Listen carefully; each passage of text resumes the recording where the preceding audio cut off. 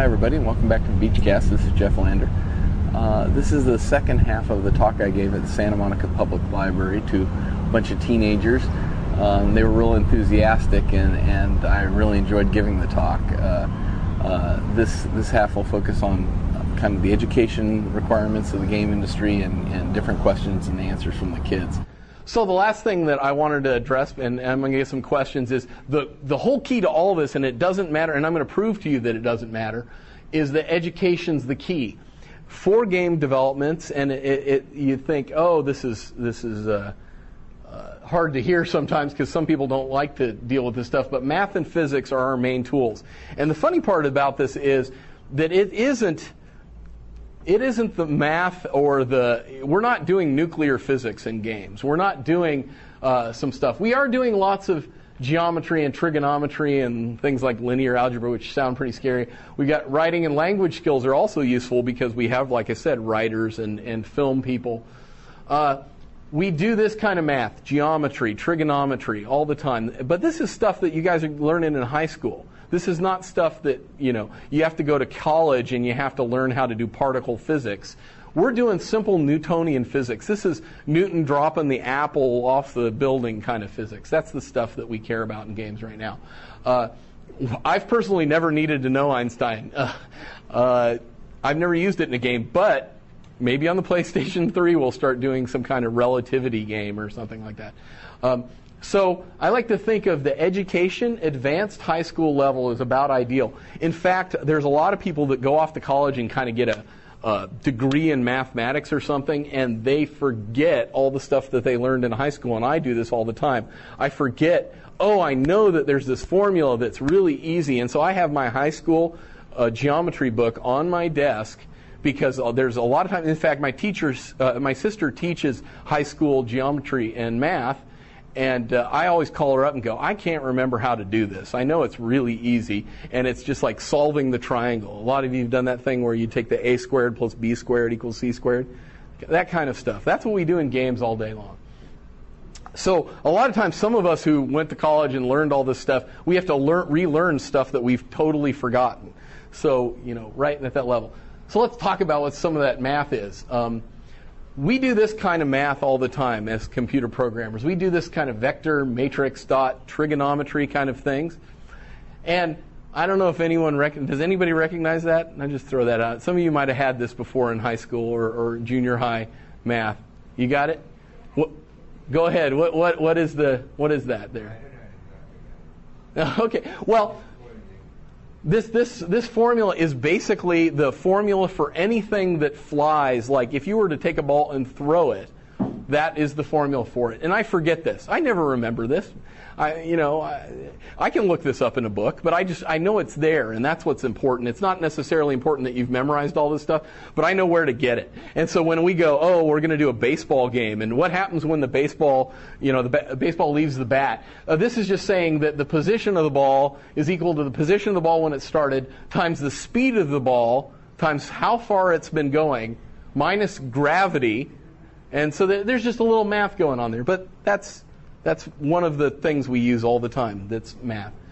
Here's the other thing that seems really easy to do. And if you were to do one of the most simple games, let's say we were going to do a pool game where you hit a ball and it bounces off another ball. The important part of that might be when this ball here, this ball A, hits ball B, and it's going like 20 feet per second in this game. How would you figure out which way the two balls go after that? And that's the kind of thing that, as a game person, we have to figure out. But we do this kind of stuff all the time. And you look at it and go, wow, that's the most simple thing you could possibly do. It's like hitting that and having it fall on the ground. That's the kind of math that we do. And that's just gravity and really simple concepts. But it's stuff that you do have to learn. And I'm not saying you have to be able to recite it and have it memorized, but you have to know how it works and how to play it. So I'm going to throw up. Here comes the only scary programming code in the whole talk. So there's the programming code. That is the code to solve basically the speed of the two balls after that little collision, and I won't even go through that unless anyone is interested after to hear what that's all about. Yes. They're similar. There's something in a Flash program called ActionScript. Is that anything similar to what you're doing? Or? Absolutely. In fact, I could show you some Flash stuff that I did that has some physics. Tycho and I do Flash. Oh, yeah. There's multiple programming languages. Well, you could totally do it in FlashScript, though. In fact, I have, and you're just saying position. You might have a speed. Let's say you put a speed variable in your FlashScript. And then you said, oh, well, the position equals the speed times some time or something. And we can take a look at that stuff. But yeah, completely independent. This happens to be in the programming language of C, if anyone's ever heard of C. Do you? Yeah, C is the dominant programming language in games. That is the one that every console game and most PC games that are created these days use C as a programming language. Yes? So they don't. What's C++? C++ is just a variation of C that, and that's exactly. We currently use C++. Until a couple of years ago, we used straight C. It's like any programming language. A lot of people will draw the analogy of learning a foreign language when they're learning these programming languages, and to me, it's not really like that. Once you learn one, they're all kind of similar. You just learn it. You're learning. Do you put a semicolon at the end, or do you just hit return? Yeah. Do you put plus? How does it work? Yeah. Yes. Do you need to know these types of formulas and that type of stuff if you're taking a job in design or art? I'm about to get to that. So let's not. The short answer is no. That if you're in programming, is where you really need that. But that's a lot of things, and that's the point I want to make, is that education is really important in all the careers. And here's an example. Let's go into that. No math for me. I hate math. I don't want to deal with this. What about artists and designers? Are math and science skills required? Well, math really for us, because we talk about games and they're kind of abstract and you're kind of saying, oh, I want the ball to travel fast. Well, you need a way to describe it. So for us, we need a common language to discuss these ideas. And math for us is the common language. So if you're an artist and all you're doing is you're creating the art, I may, as the designer or the programmer, come to you and say, I need you to do that walking motion in 8 directions. So if I needed you to do it in 8 different directions, and you were the artist, you'd have to say, oh, I got to do 8 different directions. Well, I've got my little program where I can dial in these angles that they're facing, but how do I do it for 8? So, you'd have to be able to say, oh, okay, there's 360 degrees in the circle, and I got to divide that by 8, and I'll say, oh, there you go. Well, how many directions would that be? Another example is, I might say to you that because we're doing this special sequence of animation, I need a walking motion that's just walking along, and it walks 10 meters, and then it turns and ends at 130 degrees, because that's what we need for the game. And you just got to be able to deal with that kind of thing. So that means you got to divide up the walk cycle into meters and kind of plan it all out. So for an artist, and we talk in the language of Euler angles, which is something that I don't even need to get into, but this is the kind of stuff that when we talk to artists and things, I'll say to them, I need you to have Euler angles of 30, 20, 50 on keyframe 10, and the whole motion needs to be 20 meters per second. And that's how we talk. And so, yes, for artists, it is kind of important. Now, I'm not saying that they're not solving quadratic equations or doing anything like that, but we need a common language to talk. What about if you do the design? What if you're not a programmer, you're not an artist? I just kind of come up with fun puzzles. Well, let's say I need to create a puzzle where the player wants to compete to jump the farthest. And I'm doing the design for this thing. And I'll ask you, since you're the designer, what do we need to control about the player in order to give the player the control to determine whether they can jump really far? What would you suggest? Or any Control? Yeah, what actions would you have to control in order to make him jump really far? I'm not sure I understand, but we'll try. Okay, Well, throw something out. You'll need are you talking about the physics of it, or what he looks like while doing it? Not the art could go into it too, but in order to just decide if I wanted to jump really far, and it doesn't even have to be. Let's just say, what do you need to do to jump really far? You need Anyone? Yeah. any answers from everyone. No, that's fine. Bend your knee, sure. Well, are you also talking about maybe control stick ideas, like Yeah. what button? I'm asking you. You guys are the game designers, and you want to expose something. What do you want? Yeah. Go ahead. I guess lean forward. Yeah, lean forward. Space or something. Anyone else? More in general. Yeah. Any, go throw them out. I don't care. Well, you have to control the height, direction, and angle. Yeah, the height and the direction and the angle of the jump, right, or something. And what else? Somebody in the back. Yeah, force. Did it control the force of it? The force, as in like how strong, how hard I'm jumping, or something. Yeah, go ahead. Oh, I was. Go ahead. No, either. I'll take you right there. All right. The speed. Yeah, exactly. And I heard somebody else say that too. Anything else? Maybe the environment, like maybe it's if it's 0 G's. Yeah, exactly. On the moon, maybe gravity works differently, or something. And it just depends. But what I'm trying to get across to you is as a designer, you might not even be dealing with the programmers yet. You might be doing something simple like, and I'm going to take an old school game because I love it, and some of you guys might recognize it. But this is track and field, old school. So here we have the long jump. Now, the game designer, and in this case, since it's so old school, it was probably the programmer. But so what did they do? They said, we need to make a long jump event. What are the variables we're going to give the people? And the variables are, I want them to be able to control the speed. Somebody said speed.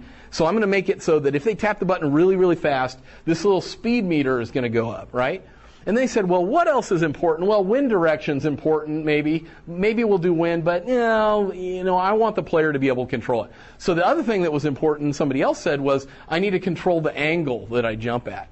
And as a game designer, so what you're saying as a designer is the two things I need for this particular game, this part of the game, is I need to control how fast they go. And so the way I'm going to do that is if they hit the button really, really fast, they're going to go. And I also want to control the angle at which they jump at. And so I'm going to have a mechanic that when they get to the line, they hit another button and this angle starts going up. And then when they release the button, he jumps. And that's going to control the jump. So as a designer, what I'm saying is, I'm going to say the two controls are speed and the angle of the jump. And now, these days, with Mario and Sonic and these kind of games, they have all sorts of wacky controls. He can do a double jump, which, as you all know, is kind of physically impossible. We can't do double jumps, but double jump is tried and true, in the game industry. We love double jumps, which is where you jump, and then when you're in the air, you hit jump again, and he does some kind of backflip, and that makes him go higher. That's game physics, baby. We love that stuff. So as a designer, you need to know, I need to find out what the optimal angle is. And you might need to know, 45 degrees when I'm doing a jump game is the optimal angle. Okay, and here's another thing for design. Everyone recognize Galaga over there? Yeah. Galaga rules. Best game. Old school. And one of the reasons it's really good is it's fun, but let's discuss this fun. Let's say we got waves of alien spaceships attacking the player. There's the whole backstory. Back then we didn't worry much about backstory.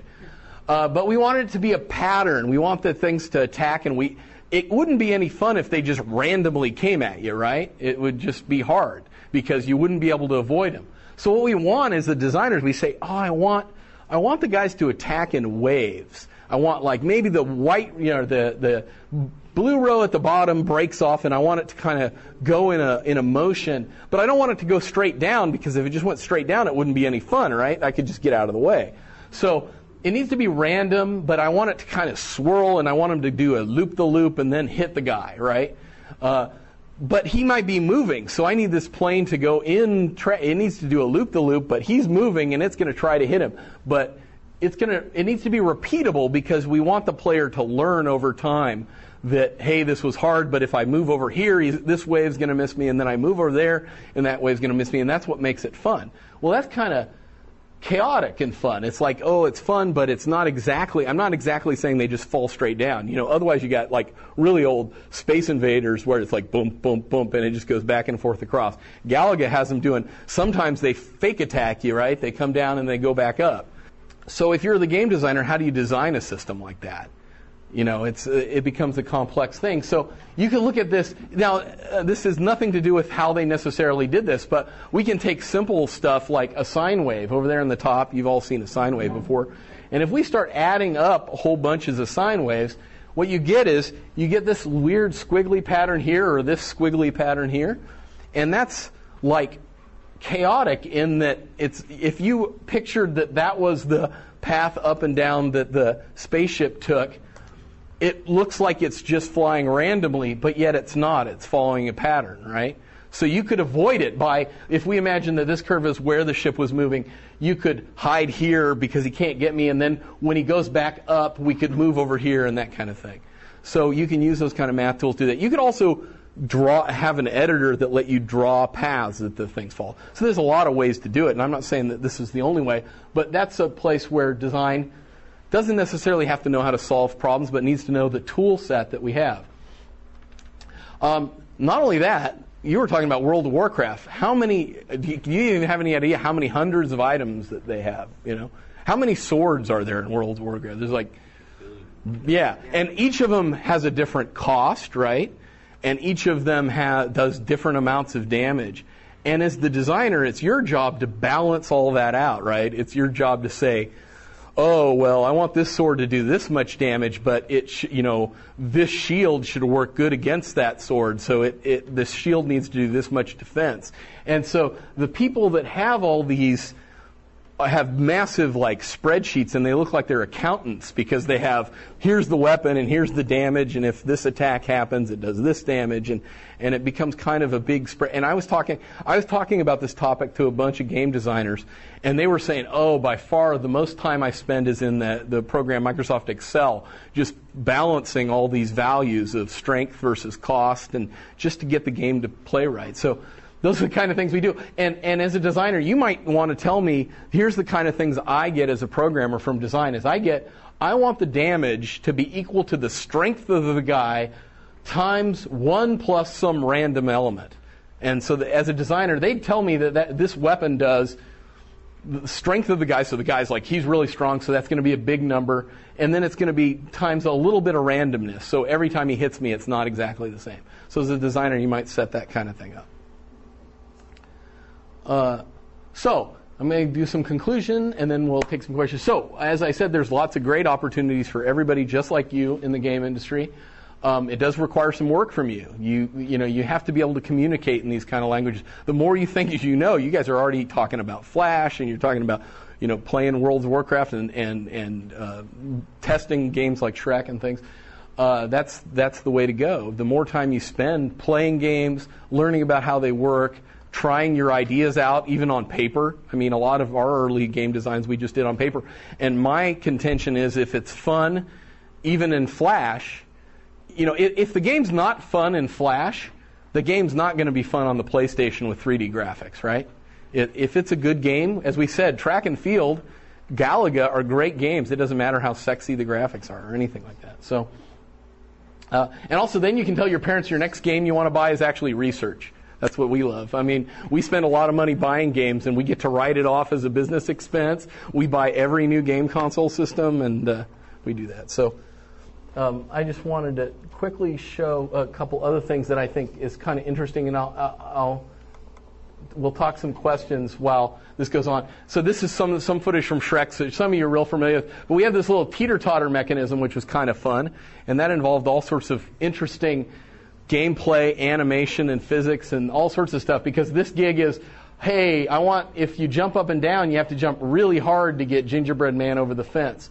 So you see it's actually driven by, Shrek weighs more, so when he jumps, and then he's going to do a belly slam in a minute, and that will propel Gingerbread Man way over the fence. So that was a game designer saying, I want this teeter-totter thing, but if you use Shrek, he goes really high, and all these different things. So any more questions about stuff while we're just talking about that?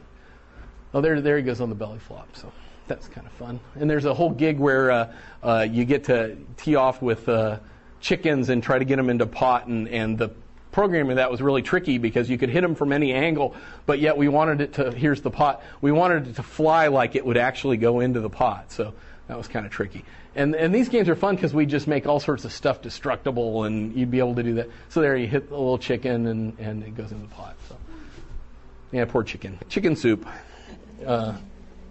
Let's see what else I got here. And I was showing a little bit of Prince of Persia earlier, and you saw this clip. But this is interesting because this was all about puzzle design, and this is all about the designer saying, I know exactly how far the prince can jump on each of his jumps. And you were saying how convenient that the wall busted there. That's all about design. That was, they had to say, okay, he can jump this far. And so to make this puzzle fun, I have to make and it's not only it's got to be fun, and you see, I have some complaints. I loved Prince of Persia, but like the camera sometimes would be in the most annoying place, and you can control it. Yeah. And or the clue there, if we back up a little, where you saw that ledge was there, was a slightly darker ledge, and that meant, I can jump and I can land on it. And it's like, that's kind of strange. But I have a question. In a lot of games, like you see, the camera just sucks, like really bad. Yeah, that's because the camera is the absolute. We fight about cameras all the time. It's the hardest part to get right because there's people play games differently, and some want to be controlling the camera all the time and get it to the perfect angle, and some of them are just going to run around and never touch the camera, and you have to kind of fight those balances.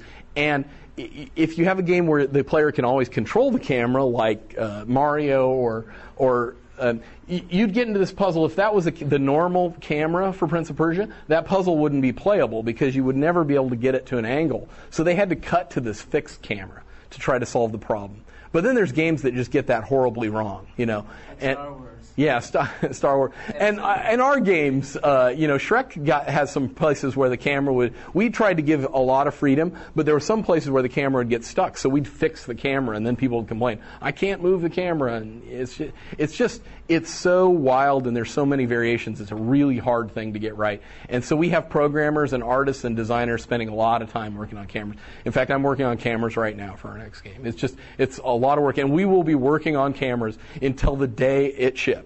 I mean, we will be fine-tuning it and trying to get it right. And in the end, there's always going to be somebody who says, the camera sucks. The game was fun, but the camera sucked.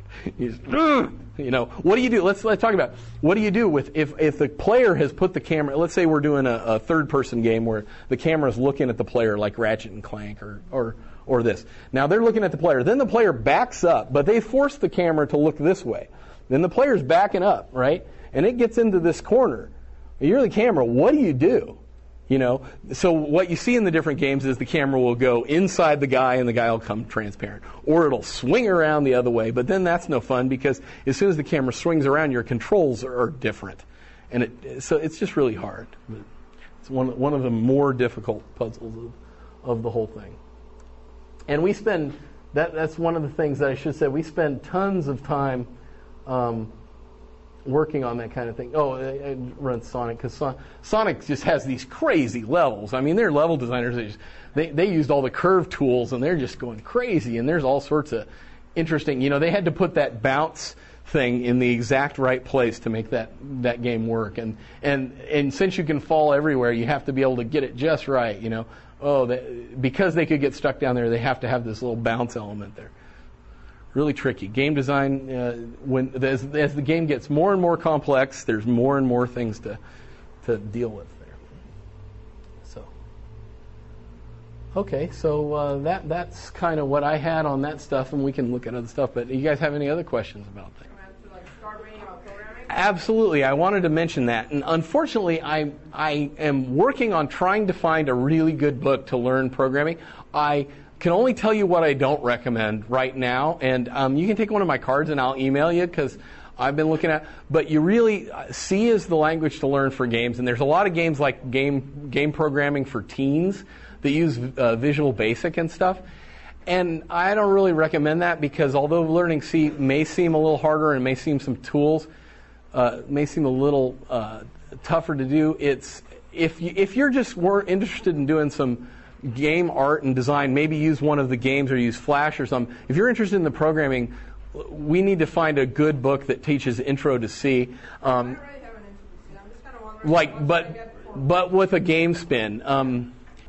There's a lot of stuff on the internet, but what the internet tends to be is like, how do I do this one particular effect? But it doesn't really tell you about the whole process, and that's really what we need. The game programming gems books are really good if you just want to learn about one effect. I think even the white. You know how DirectX exists? So do they use that in real game programming or DirectX. Yeah, DirectX, absolutely. The Xbox is running almost entirely on DirectX. Actually is entirely on, and the Xbox 360 will definitely be running on it. And so one of the games or one of the books that's like game programming using DirectX would probably be really good too. I just have another quick question. How different is making a game for a PC compared to a console? It used to be really different. The main difference right now is kind of how you organize the data and how you organize memory, because the game consoles, until now at least, didn't have very much memory, so you had to fit everything in. And it's a little bit of a different experience, but I've done both. I worked on PC games and console games, and they're all the same to me. And, yes? Can you talk a little bit about how a lot of the big game companies are right here in Santa Monica? Yeah, I should. Some of you know, you've obviously been to Activision. Activision is like right down the road here. They're one of the biggest publishers in the world, probably number 2 or number 3 in the world, and they're right over here on Ocean Park. They're right around that campus. There's us, Luxoflux, Treyarch, Pandemic's down the street. Basically, Los Angeles is one of the hotbeds, and we did talk about the IGDA, Game Developers Association. We have a local chapter that I help out with that we meet, and you're all welcome to come to one of the meetings just to kind of hang out and talk to different game developers. We have a website, igda.org. Which reminds me, I have my contact info. It has that. There, that IGA.org, that's my email and contact info. There's Los Angeles and San Francisco. Basically, California is the hotbed of game development in the world. There's more companies doing more stuff, and Los Angeles is huge. Orange County, the Valley. So there's lots of opportunities for people who are interested like you guys are. I have a question regarding handheld games. Oh, yeah. Even though it may seem like they're going away, well, No. read about Gizmondo. What your opinion about Yeah, I didn't even mention handheld games, and that's huge. It's so powerful. Yeah, they're huge. All you guys know about the PSP now, right? The little PlayStation Portable handheld. The cell phone games, you guys got cell phones too. I mean, there's all sorts of markets opening. Jamdat, which does cell phone games, is right in town here, and they're huge. They do all the bowling games and all those games on your cell phones. And so there's so many opportunities. You've got the Nintendo DS, the dual screen, which has all these cool features of a touch screen and all that. Okay, I think that's all we have. Thank you very much for being a part, and thanks for inviting me. Thank you very much, Mr. Lender. And I mean, this is the biggest week of the biggest gaming. Yes, as you know, we're we're really busy, but I was really glad to get to come to here. And kind of wrap up what we're trying to do here, and I hope you have learned that everything you do in school it counts. You know, this is the coolest job that you can have. But in order to be there, you guys have to go back to your studies. That's one lesson to learn out of it. There's no shortcut, and I tell you, about the job. Another thing is like what I do. I'm a public relations, more like for the education side. But the game companies are becoming so huge. They're accounting. They're all kind of different also aspects of the job you can be involved in and work for the gaming industry as well.